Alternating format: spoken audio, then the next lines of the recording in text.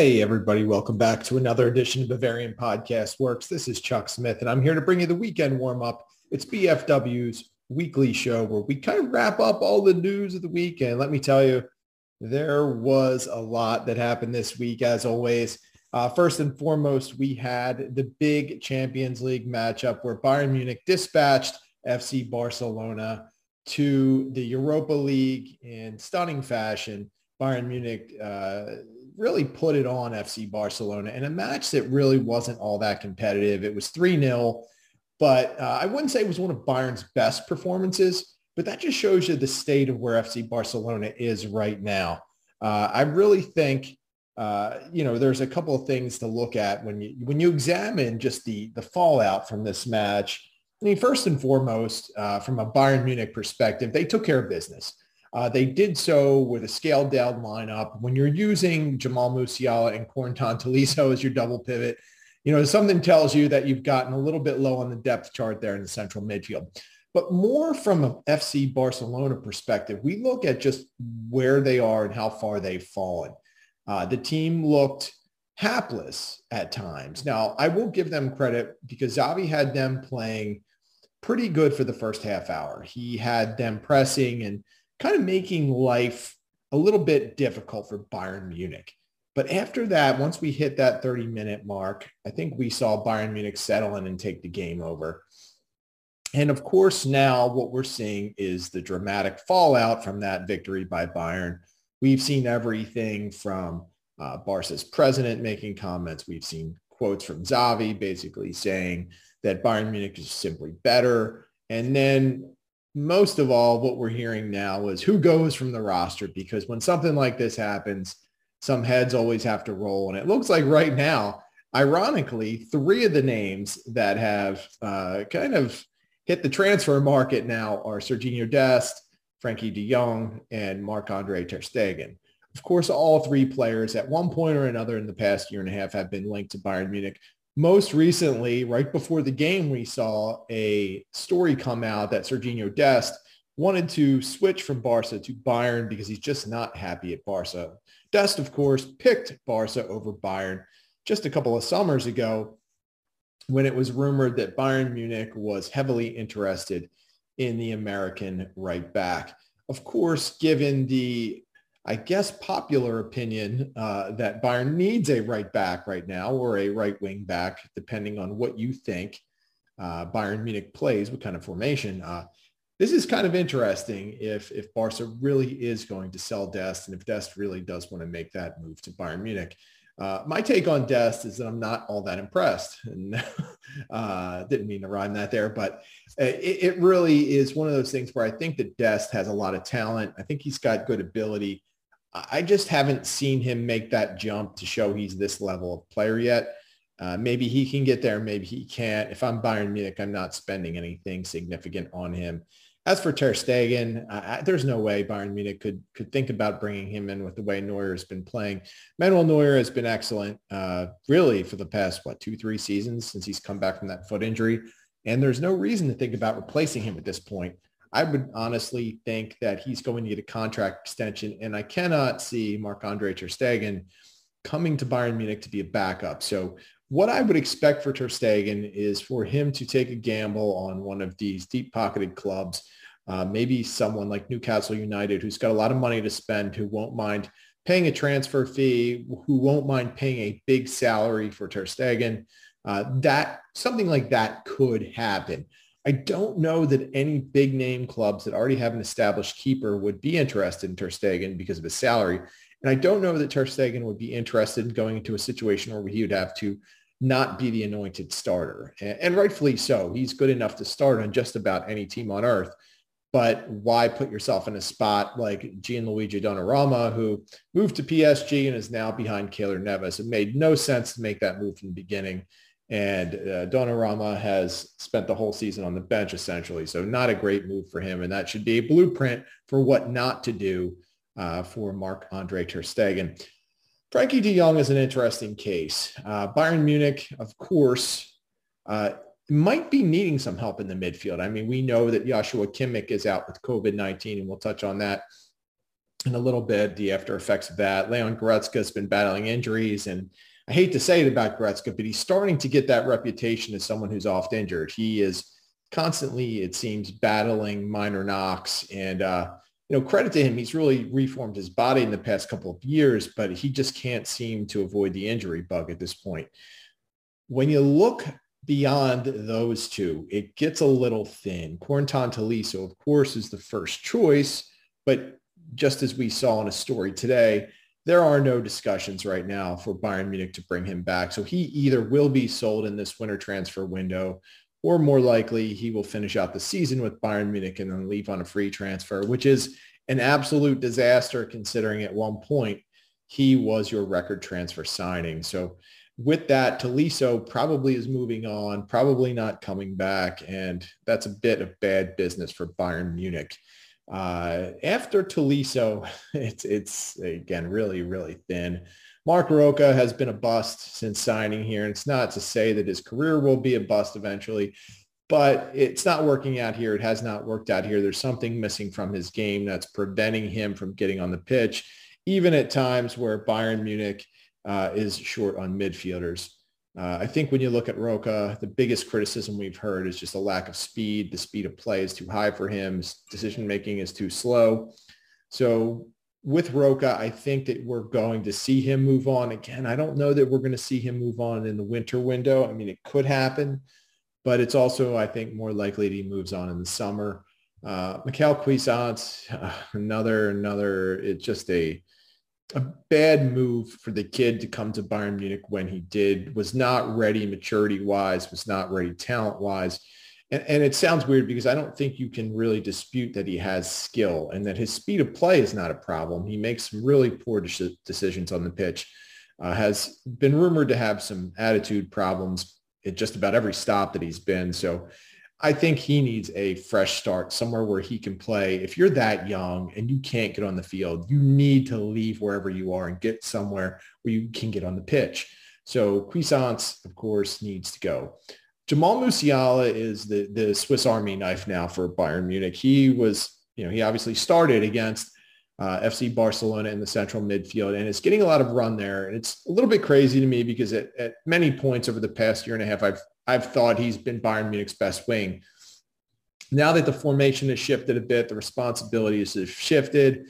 Musiala, just to get him some action, is starting to diversify his skill set even more by playing a little more central midfield. And I think he's proven that he can do it. I'm not saying you want to throw him in there against Chelsea or PSG or anyone like that, but he handled himself against FC Barcelona, I think, really well. And I think he has the ability to play that position, in a solid manner. I think that he's got the skill set and the dribbling ability and the passing ability to bring something maybe even a little different than what Leon Goretzka or Joshua Kimmich bring to the table.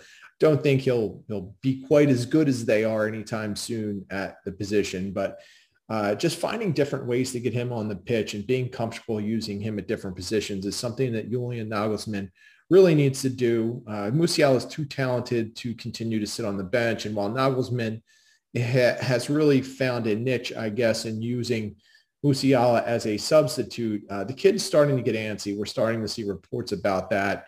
And if he continues to express just even a little bit of even displeasure about his situation, Bayern Munich is going to react to that because he is one of their key players moving forward for future Bayern Munich squads. So when you look at all of that and you look at those factors, you could see why a player like Frankie de Jong might be attractive to Bayern Munich. What won't be attractive to Bayern is whatever transfer fee FC Barcelona would want to charge for Frankie de Jong. And I think that a player like de Jong is going to end up going to the Premier League just because there are more clubs there that can pay not just his salary, but pay the transfer fee that he inevitably is going to really have attached to him by FC Barcelona. And, as much as I think de Jong would be a good pickup, I don't ever like the idea of taking a player either entering their prime or in their prime and bringing them in as a substitute. And I think we've seen that with the one guy I did not mention from Bayern Munich's midfield, and that's Marcel Sabitzer. And that was the reason I didn't mention him, because he is the perfect example for why De Jong should not make this move, because Sabitzer is a world-class player. He was a starter at RB Leipzig, and now he has been relegated to a bench player. He's lost his confidence. He's made some really poor decisions on the pitch. And, he just does not look like the same player that we've all become accustomed to seeing in the Bundesliga. And I don't think his skill set has dropped off or he's become a worse player. I just think that not being in the mix, not consistently playing, and having to prove himself at this stage of his career has just been a little bit too much for him. And it's not to say he won't turn it around, but I think that you can look at him and say that's a great reason why someone in their prime should not make a move to Bayern Munich. With that, we will talk a little bit more about the bad news that we got today. And today being Thursday when we are recording this, is that Joshua Kimmich is out for the rest of the calendar year. And that's some pretty devastating news for Bayern Munich. It's really unfortunate. Kimmich has incurred some lung issues as a result of COVID-19. And this is really one of the worst case scenarios you can have as an athlete who tests positive for COVID-19. You don't like to see it for anybody, Kimmich especially, because he's such a maniac. He's so important to the club. To see him now, especially after all of the controversy about not being vaccinated, to have to suffer through this, it's not good. And I'm sure there's a segment of the population that is like, well, good, serves him right, he didn't get vaccinated. But I don't quite carry it that far. I think that's kind of a bad mindset to have, to wish ill on someone because they made a choice you don't like. I mean, if that's the case, my parents probably would have disowned me, I don't know 30 years ago. So, and my wife, not to mention, would have gotten rid of me a long time ago as well. So, you can't judge every person on the decision they make, but it would be great for Kimmich to recover from this, hopefully not come away with any long lasting effects. If for some reason he does, this is going to be a very, very difficult time for Bayern Munich, and it could be a big problem for them moving forward. So I think that, right now everybody should probably just relax on any criticism that you have of Kimmich and just hope that he starts to feel a little better, and just hope there, like I said, there's no long-term effects. It's really a shame to see what has happened to him. And, it's never a good sign when anyone is experiencing issues after COVID-19. This virus has been crazy because some people come away unscathed, completely asymptomatic. Some people have, obviously went as far as to pass away. And for athletes, we've seen some just completely get wrecked with this and really have to restart, their whole cardio regimen to get back into shape because their lungs have been affected so much. So hopefully Joshua Kimmich doesn't go that far and that he's able to get past whatever is bothering him. So now we can get the heavy part of the program over. Obviously, we hit on Bayern Munich and Barca and that very unfortunate Kimmich news. One of the other stories that really kind of fascinated me this week was the rumors came back on Nico Schlotterbeck of SC Freiburg. Of course, we heard a couple of weeks ago that Schlotterbeck was kind of insinuating that he wanted to make a move to a top-tier domestic club. And I think you could read through the lines and see that he was talking about Bayern Munich. It was pretty obvious to me as I read the initial report and then wrote our account for BFW. But now we saw a report from Bild that stated that Schlotterbeck is on Bayern Munich's radar. And that was very interesting to me because it comes at a time where Schlotterbeck is an intriguing candidate for sure. He's gotten called up to the German national team. He's a big, tall defender. He's got good quickness. And he is a player you would probably look at as a next generation player for Germany, someone that could step in and fill the void as a center back as this generation starts to get a little bit older. Now, with Schlotterbeck, it's kind of funny because everything right now is revolving around Niklas Süle and what Bayern Munich is going to do with him. But when you look at the overall picture for Bayern Munich center backs, it's really complicated to think that the club would have interest in Schlotterbeck unless they were, one, confident Süle was leaving, or two, there were going to be some follow-up moves. So let's just take a quick look at where Bayern Munich is in terms of the center back position. So Sula, we all know he's out of a contract after this year. I can't emphasize enough how much I think Bayern Munich needs to bring him back. His physical tools obviously make him a huge part of what would be a foundation for any club.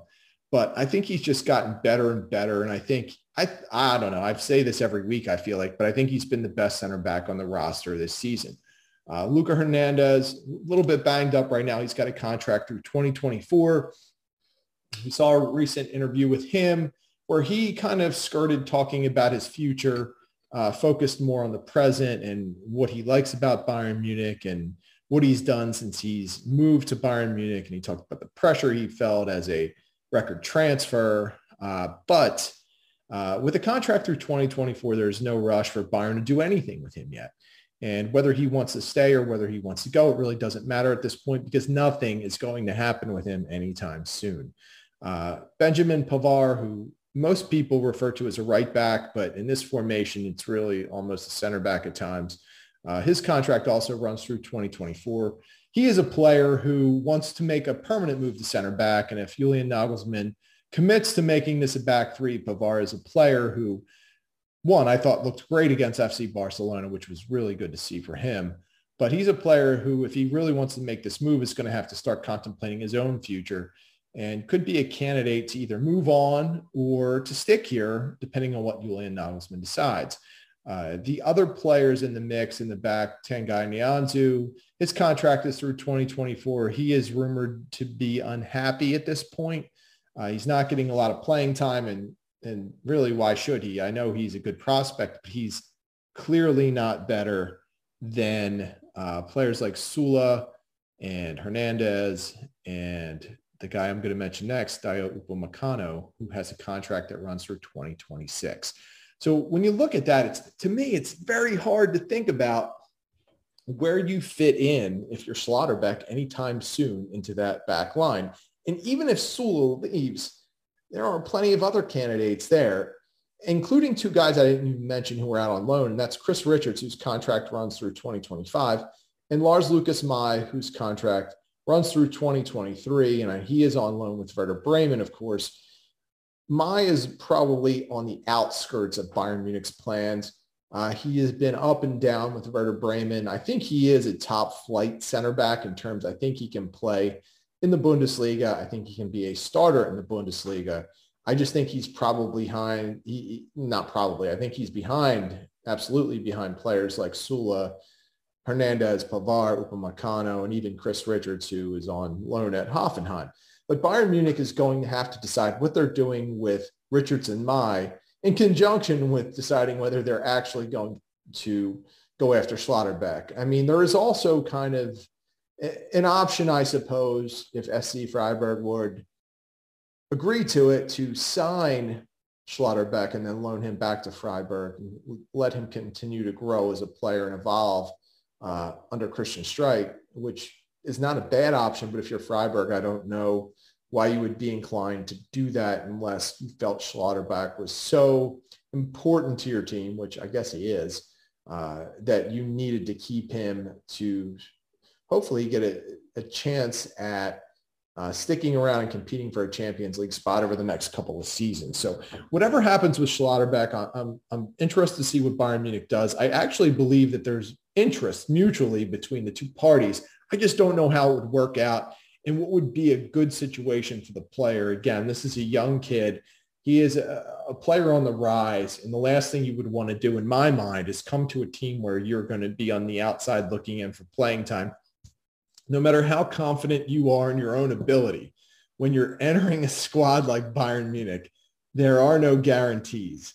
And if you're out there and you're feeling the pressure any second that you're on the pitch, that you have to do something, you can't make a mistake, chances are you're not going to get the best out of your ability. You're going to make mistakes. And I think we're seeing that with even a player like Marcel Sabitzer, who is a veteran. I think he's out there worrying about making mistakes. He's worrying about having to try and make things happen rather than letting the game come to him. And it's the last situation you would want to be in if you were a player like Schlotterbeck. As much as I like the kid, I don't know if they could find a situation that's going to work with him at Bayern Munich. But we'll see. If Niklas Süle leaves, I guess all bets are off because Bayern Munich will certainly be looking to fill that void. We know that they've already been looking at Antonio Rudiger from Chelsea, but he's getting close with Real Madrid, and I think he's using Real Madrid and Bayern Munich to drive up the price from Chelsea in terms of his salary. So we'll see what happens with Rudiger as well. But all of these defenders, everything is kind of intertwined and linked together because one move by one of them is going to cause a chain reaction and affect what these other clubs do. And it wouldn't shock me if a player like Schlotterbeck really started to pick up some interest from other clubs as well. As far as, where I would go with this, I would keep a really close eye on Schlotterbeck. I don't know that I would make the move yet. I, of course, would have to know what's going on with Niklas Süle. In my mind, he's a player you have to find a way to get to sign a contract extension. I think that Julian Nagelsmann wants him back. And I think it's just really all a matter of what Süle wants. And if Süle really does want to leave, Bayern Munich's going to have to get it together soon and figure out what their ultimate plan is. I guess a couple of other things that I wanted to hit on outside of the realm of Bayern. Often we talk about this on this show and we write about it in the weekend warm-up blog posts, but I did catch up on the new season of It's Always Sunny in Philadelphia, which if you haven't ever watched that, you probably should. It's a long-running show. It's just wacky, zany, whatever you want to call it. It's off the wall. It's just about people who are inherently bad and who make worse decisions than you could ever imagine. And they just kind of snowball each and every episode. And I find the show hilarious. And while the start of this season, it wasn't as rip-roaringly funny as I would say the start of some other seasons, it really was what I thought pretty clever in tying in the gang, as people refer to them, into some of the major events from 2020 and 2021. I thought it was really well done, and I've enjoyed the episode so far. There were even some really deep cuts from just Philly. That's how the show's pretty authentic because they reference some things, including Uncle Eddie Savage, which is an infamous story in Philadelphia from the time when I was in high school. You can Google that to figure out what it was on your own. Just don't do it from a work computer, probably. But it's one of the things I really do like about the show is they have this huge national and probably international following, but they still do work in enough Philly-centric type things, some Easter eggs for Philadelphians that can always make you crack a smile when you hear them.